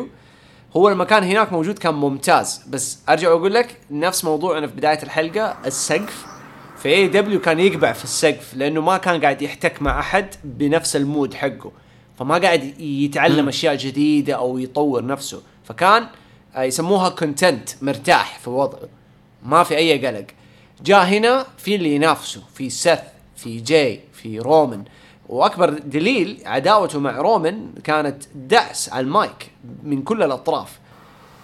دوبني بقول لك بذكرها، بس الناس ما تجيب سيرتها. البروم اللي بين كودي ورومان في سماك داون عمل ماضي شيء مو طبيعي كان بينهم. أيوة قوي. فدخل مرحلة نضج، عشان كذا في ثقة عالية بأنهم almost مسلمين الراية أكثر منهم مسلمينها لسيث رولينز. سيث رولينز عبارة عن بطل العرض، لكن مين واجهة العرض؟ كودي رودز. كودي واجهة WWE. واجهة كودي الاشياء اللي وصل لها حاليا في سنتين بالرجعته ما حد توقع. انا ما توقعت كودي يوصل المرحله دي خلال سنتين. كودي صار النمبر 1 حرفيا نمبر 1، لانه هو فهم البزنس لما خرج، فهم كيف الامور صعبه وكيف تتعامل معاها. بعدين انشأ لك AEW كان مشروع ناجح، ما زال اشوف له يعني نسبه نجاح، بس ما هو ناجح زي لما كان مع كودي. كان مشروع ناجح، تعلم الدقدق كإداري، كواحد نظرته بانورامية صارت أكبر في المجال، ودخل رجع لدبليو وهو صار عنده التولز، عنده المعدات كيف يستخدمها بانه يحتك ويتعامل مع الناس اللي زيه واحسن منه. فهذا اللي قاعد يساعد كودي هذه الفتره، ودحين دخوله مع سي ام بانك دايم. ومين اكثر واحد كان متطور في اخر فتره على المايك بشكل مرعب بس ما حد معطيه حقه؟ درو ماكنتاير. صح، رعب. لا درو مو طبيعي. درو انا ملاحظ اخر العروض مو طبيعي، مرعب. دعسهم كلهم مرعب. وصل لمرحله ما وصلها في مسيرته قبل كذا في البروموات. بالضبط دعس لك سث يسار يعامل في العرض كانه مين ايفنتر. ايوه زي البقيه، نفس الروس كلها زي بعض. نظام بروك معطينه جو نظام بروك يعني حتى الان يعني. ايوه فمبسوط انا للدرو، مبسوط لكودي، متحمس جدا الرامبل. كيف حماسكم الرامبل سعيد؟ كيف حماسك؟ هذا العرض السنوي اللي دائما اتحمس له اكثر شيء يعني. منتظر. ابو يحيى ايش رايك؟ كيف رامبل؟ شوف انا اقول الرامبل هذا بيكون فيه اشياء كثير صدمات لنا ومفاجات لنا سعيدة بالنسبة لنا. احنا عارفين انه دائما ترابيتش انت قلت مباراة قليلة مفاجات اكثر. سواء السيريز الماضي كان 4 مباريات لكن لحد الان الناس تتكلم عن سواء السيريز الموضوع مر عليه شهرين، ده اكثر من شهرين. حتى نتكلم عن سواء السيريز صار فيه من الاحداث واشياء. ليش؟ لانه هذه الطريقة اللي ابتكرها ترابيتش من العام الماضي اللي هي مباريات اقل لكن احداث اكثر، مباريات اقل لحظات اكثر، مباريات اقل لكن جوده اعلى. هذه الاشياء اللي الناس يعني مو منتبهين لها، لكن الان بدات الناس تنتبه لها، بدات تنتبه انه في شيء مختلف في المنتج قاعد يقدم، في حاجه ما لها علاقه بالمنافسه، ما لها علاقه ان نطلع لا الجهه الثانيه، لا في ان احنا نبى نتطور، نبى نعلى على نفسنا اكثر واكثر، نبى نصل لمرحله ان احنا نقول المشاهد بدا ينبسط مننا، لا احنا نبسط زياده، بدل ما انك تاكل على قولهم نص تيس لا تاكل تيس كامل انت معليش، وبعد تحلي بعده بصحن كنافه كامل ونشبعك وعادي نكمل عليك برضو. اهم شيء انك تنبسط. جوعتنا يا ولد. اي والله اذا اخذت على هانجر ستيشن الحين. طيب وصلنا في نهايه. برضو انت مرشحينك مين يجود قبل لا نقفل؟ اوكي انا اعطيك توقعاتي بشكل عام. قول. بالنسبة للوغان بول كيفن أوينز لوغان بول، بالنسبة للرامبل السيدات بيلي، بالنسبة للرباعية أشوفها أن راندي أورتن حيأخذها. بالنسبة للرجالية الرجالية أشوف بانك حيشيلها. بانك حيشيلها. طيب هل في كلام على تيكر؟ انا عارف ان الموضوع يظهر يعني مستفز شويه كذا يعني الصراحه والله ما اعرف. لكن انا اقدر اقول لك حاجه واحده.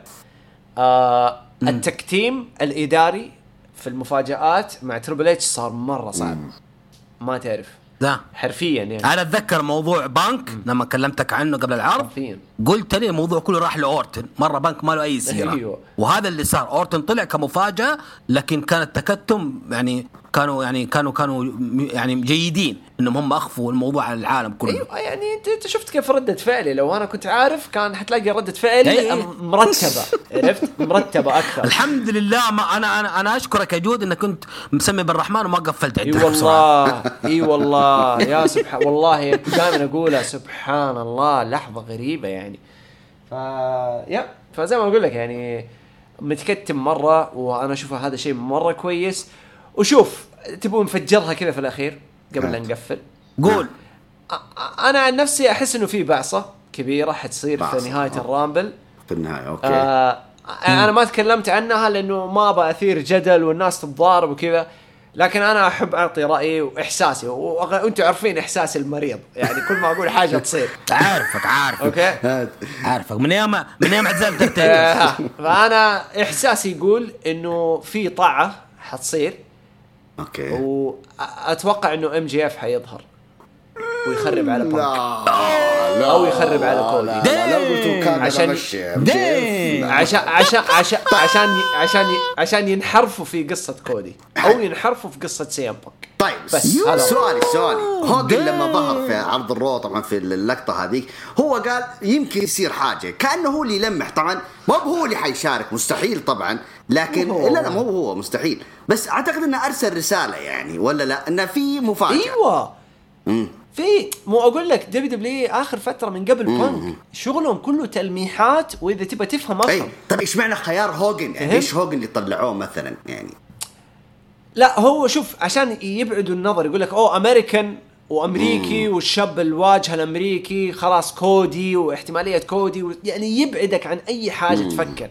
بس انا اقول لك ليه جاء في بالي ام جي اف لما شفت هوجن، لما شفت بانك، وبعدين لما ربطوا بانك وكودي في اخر مواجهه لهم في رو، وبعدها هوجن يطلع، فقلت هذه كلها رميات قويه انه في حاجه حتصير بينهم حتخرب السالفه كلها. فهو يا انه انا قلت ام جي اف لانه ما حد داري، ممكن احتمال كبير يكون وقع، وممكن يعني وقع مع اي دبليو وجدد، وممكن موقع مع اي دبليو اي، الله اعلم. لكن لما تطالع فيها وموضوع ذا روك وتيجي تدخل في التحليل جوا، انا عارف انه انا ما احب احلل المصارعه، بس احنا هنا بنحلل بزنس. اوكي هنا تيجي تطالع ذا روك، كودي، هوجن، سي ام بانك، هذول المعادله حقتك. حلو ممتاز. ذا روك يبغى رومان، ولو حيسووا بناء للمانيا 40 فذا روك ورومان جاهزين. حلو ويقدر رومان يفوز ويكمل المانيا اللي بعده وتكون المفاجأة الكبرى لكودي. حلو كيف تحمي كودي وتاخده في اتجاه ثاني؟ تدخل ام جي اف. طيب لانه هم الاصحاب. كيف تمحور سي ام بانك؟ لانه هم الاعداء. طيب يعني هل فاتتكم انتو لك جندر محل لما ظهر في عرض الرو يعني يقول انا ابغى روك؟ لا هو قال لا لا لا لا لا لا لا جندر خلاص، جندر دحين حيمسك خط كذا رايق بعيد عن الضجة والأصوات، ولا خلاص حيبدأوا يبنوه انتركونتيننتال ميد كارد جوبر ميد ايفنت كذا في الأجواء ذي. بس هو طار في مباراة ضد روك شو اسمه هذا آدم. لا شوف لو صارت حتكون في أستراليا. أنا أقول لك يعني لو طلع ام جي اف أديك الخطة. لو طلع ام جي اف روك حيلعب ضد جندر في أستراليا، حيدعسوا وروك حيروح لرومان في المانيا. ذاتس ات خلاص دن. طيب هذه هي ام جي اف حياخد اذا ظهر ام جي اف. ايوه اذا ظهر ام جي اف خلاص كلها خطط وضحت كذا للمانيا بوم. ان كان على بانك او ان كان على كودي. لو على كودي فهذا خاص. انا اقول انه انا اقول انه كودي يعني خروج بانك فقد نصف حظوظه في المانيا، وظهور ام جي اف حيرجع يبيع سبح. ليه؟ لأنه كودي هو الوحيد اللي كان طريقه واضح لرأس المانيا. صح. لما ظهر بانك بدأ فيه شكوك خاصة مع إشاعات روك. وظهور واحد مثل ام جي اف أو حتى أوكادا، حتى ما تكلمنا عن أوكادا، ترى الموضوع بيكون أصعب على كودي إنه يلاقي له طريق في المانيا، إنه يكون نفس الطريق اللي هو رسم له من قبل. لكن خلني أقول حاجة معينة يمكن ذكرتوها كده في الحوار، موضوع عن جندر محل. جندر محل لازم نعطيه إشادة في هذه اللحظة على اللي قدمه في آخر 3 أسابيع في العروض. الولد حرفيا ما قصر، قدم اللي عليه وزيادة، قدم الواجب زي ما قال الكتاب بالملي. كان عامل أو كان جود ووركر صراحة، كان جندي صراحة يعني مخلص في الشيء اللي نحط فيه. قدم دوره بكل إتقان، سواء أمام واحد مثل روك سفل فيه ما خلى بيه ولا شيء وقدم دوره كما في الكتاب، سواء امام واحد مثل سيث برضو سفل فيه وقلب من قدره، سواء باستغلال بثباته وحواراته في الاسبوع اللي قبل مباراة سيث على لقب العالم وكلامه بالثقة ذي. انا هنيه الولد مو طبيعي، الولد شخصية وكاريزما. عشان كذا كنا نقول من زمان يا اخي ليه واحد مثل جندر الحين قاعد في الاتحاد؟ ليش الشركة متمسكة بواحد مثل جندر مع انه اغلب الناس اللي كانوا معاه مثل هيس ليتر وغيره مشيوا؟ هذا ليه قاعد؟ عرفنا ذحين ليه قاعد، عرفنا ليه هذا واحد مثل جندر قاعد. لما كنا نعرف كمان مز في فترة كنا مز ليه قاعد في شركة حتى الآن، عرفنا مز ليه قاعد في شركة حتى الآن. في شخصيات خلف الكواليس يعرفوها الناس اللي برا الكواليس، ويمكن جودة تقابلتهم مباشرة. هذه الشخصيات هي اللي تتشرف الشركة إنه يكونوا ذول منسوبيها. معليش يعني تحط ثقتك فيها. حستخدم الصوت الآخر أنا يعني. طيب أول مباراة لجندر محل سبب إصابة لسيث رولينز وأحرج الخطط للرسلمينيا ولا يا ابويا إصابة مو هو إيش دخله هو سيث اللي نقز من الحبل وطاح اللي فيها قفزات من كل مكان. لا سيث مو ما ادري ايش جندر جالس منسدح في الارض. جندر المسكين جندر ضعيف قاعد متكي ماله اي داعي منسدح قاعد يفكر بالشيك اللي حيستلمه بعد المباراه يا اخوي وانت تقول لي سيث يفكر بالكركه حط هيل ولا سكر دون هيل. والله يا رجع وعنده وجبه دسمه كانت في البيت تنتظره. سيث هو اللي سوى السبرينج بورد اللي معاه الاثنين سوى لهم شكلهم طبيخه يا جود الاثنين اللي معاه لكن يعني مره طبيخه. شوف تقدر المواهب المصارعين والنجوم يسووها بس لما تعرف انك انصبت ولا لو حسيت انه جات لك ضربه كذا وانت في خلال المباراه حافظ على نفسك. ادري انه لازم تكمل عشان الشو بس حاول انك تحافظ بس كمل باسلوب معين. أيوة. سيف اكثر. يا سلام حاول تلعب بطريقه تمشيها صح. هو الله يهدي انا ما انا حتى الحكم والخصم راح يوافقوك على اللي بقيت تسوي ما بيقول لك شيء لو غير الخط عادي. بالضبط يعني انا ما اتكلم عن لسان سيث رولينز ولا عندي الخبره جوا الحلبات عشان اقول والله لازم يسوي كذا. لا مالي صراحه في السالفه. انا اعطي رايي كمشاهد حفاظا على سلامه النجوم هذول اوكي عشان ابغى اشوفهم. فلما سويت السبرينج بولد مون سوت وحسيت بركبتك قبعت ضربه وسخه والركبه ترى لما يجيك الم فيها ألم منه خبطة ولا فك ولا أي شيء كهرباء في الجسم كامل لأنه أنت بتفك الأربطة منها. فلما حس فيها كمل لأنه في أدرينالين كمل وسوى بيديجري. هو لما سوى البيديجري أنا عطبت ضربت نزل على كل اليسار لأنه هو بعد الصليب اللي جاله في 16 من 17 في رجله اليمين أوكي صار أوتوماتيك 15 أو آخر 15 أيوة. فصار اوتوماتيك المخ عنده يحط ثقل الجسم على اليسار اوتوماتيك ترى هذا طبيعي فهمت. فهو تعرض لاصابه في اليسار الحين في ذي المباراه ورجع كمل كل ثقله. فشوف انت كيف لما سوى البيديجري نزل على ركبته اليسار واليمين في الهواء رافعها صح فتنكب فاكلها. فعشان كذا انا اقول الله يستر يعني يقدر يكمل. اخاف يدخل وهو مصاب ويسوي كودي رودز وتصير أسوأ لأنه هذه ركبة ولو ضربت الركبة فلازم ينتبه. لكن حيحموه يعني حيحاولوا يحموه في 4-6 أسابيع الجاية قدر المستطاع. لكن جندر اتفق يعني بدع الصراحة بدع يعني أنت إشادتك فيه مو عشان تغيظ بعض الناس يجود إشادتك فيه لأنك عارف الرجل. لا أنا أحب جندر يعني أنا ما أحبه مصارع فنان خرافي. أحب الكاركتر أحب الجو أحب شخصيته أحبه هو على الطبيعة إنسان جدا محترم ومثقف يعني فاهم الرجال متعلم كويس يعني. لكن بتعاطف معه لأنه أجنبي مثلا في عروض دبليو يقدم المستوى هذا أو البروموهات هذه بالقوة ذي يعني مثلا. لا بس يعني زي ما لا جود مبسوط فيه كنموذج مشرف مصارع يكون بهذه الثقافة بهذه الشخصية بهذا التواضع بهذا التعامل الكويس مع الناس. بالضبط مع نفس الشيء مع بيجي. أنت عارف مرة أحب بيجي. اي بيجي اكيد نفس النظام يعني في ناس على ذكر بيجي هل اعتزاله قرب؟ والله ما ادري بس منظره مو عاجبني يعني نحف مره كثير فمنظره مو عاجبني مخوفني شويه فالله يستر يعني بيكون فقيده والله. يعني اخر ظهور له قال انا ما بستعجل عشان ما اكمل حياتي على كرسي متحرك. هذه كلمة أيوة. جملة مؤلمة جدا صراحة مؤلمة. فما تدري إلا لو هو واضح الوضع إنه مو سهل. إيه وبرضه ما تستبعد مفاجأة فجأة كذا في الرامبل بس لو فقده يعني والله فقده بقي صراحة متعة فأكيد ما تدري نشوف كيف الأيام الجاية. اللي يهون علي شوية موضوع بقي إنه أخذ لحظته قبل لا تصير الإصابة. الحمد لله إنه أخذ لحظته وانبسط. إكزيفير فنان باقي ياخذ لحظته. طيب أي مداخلات آراء أخيرة قبل لا نقفل حلقتنا المميزة هذه ويحيى؟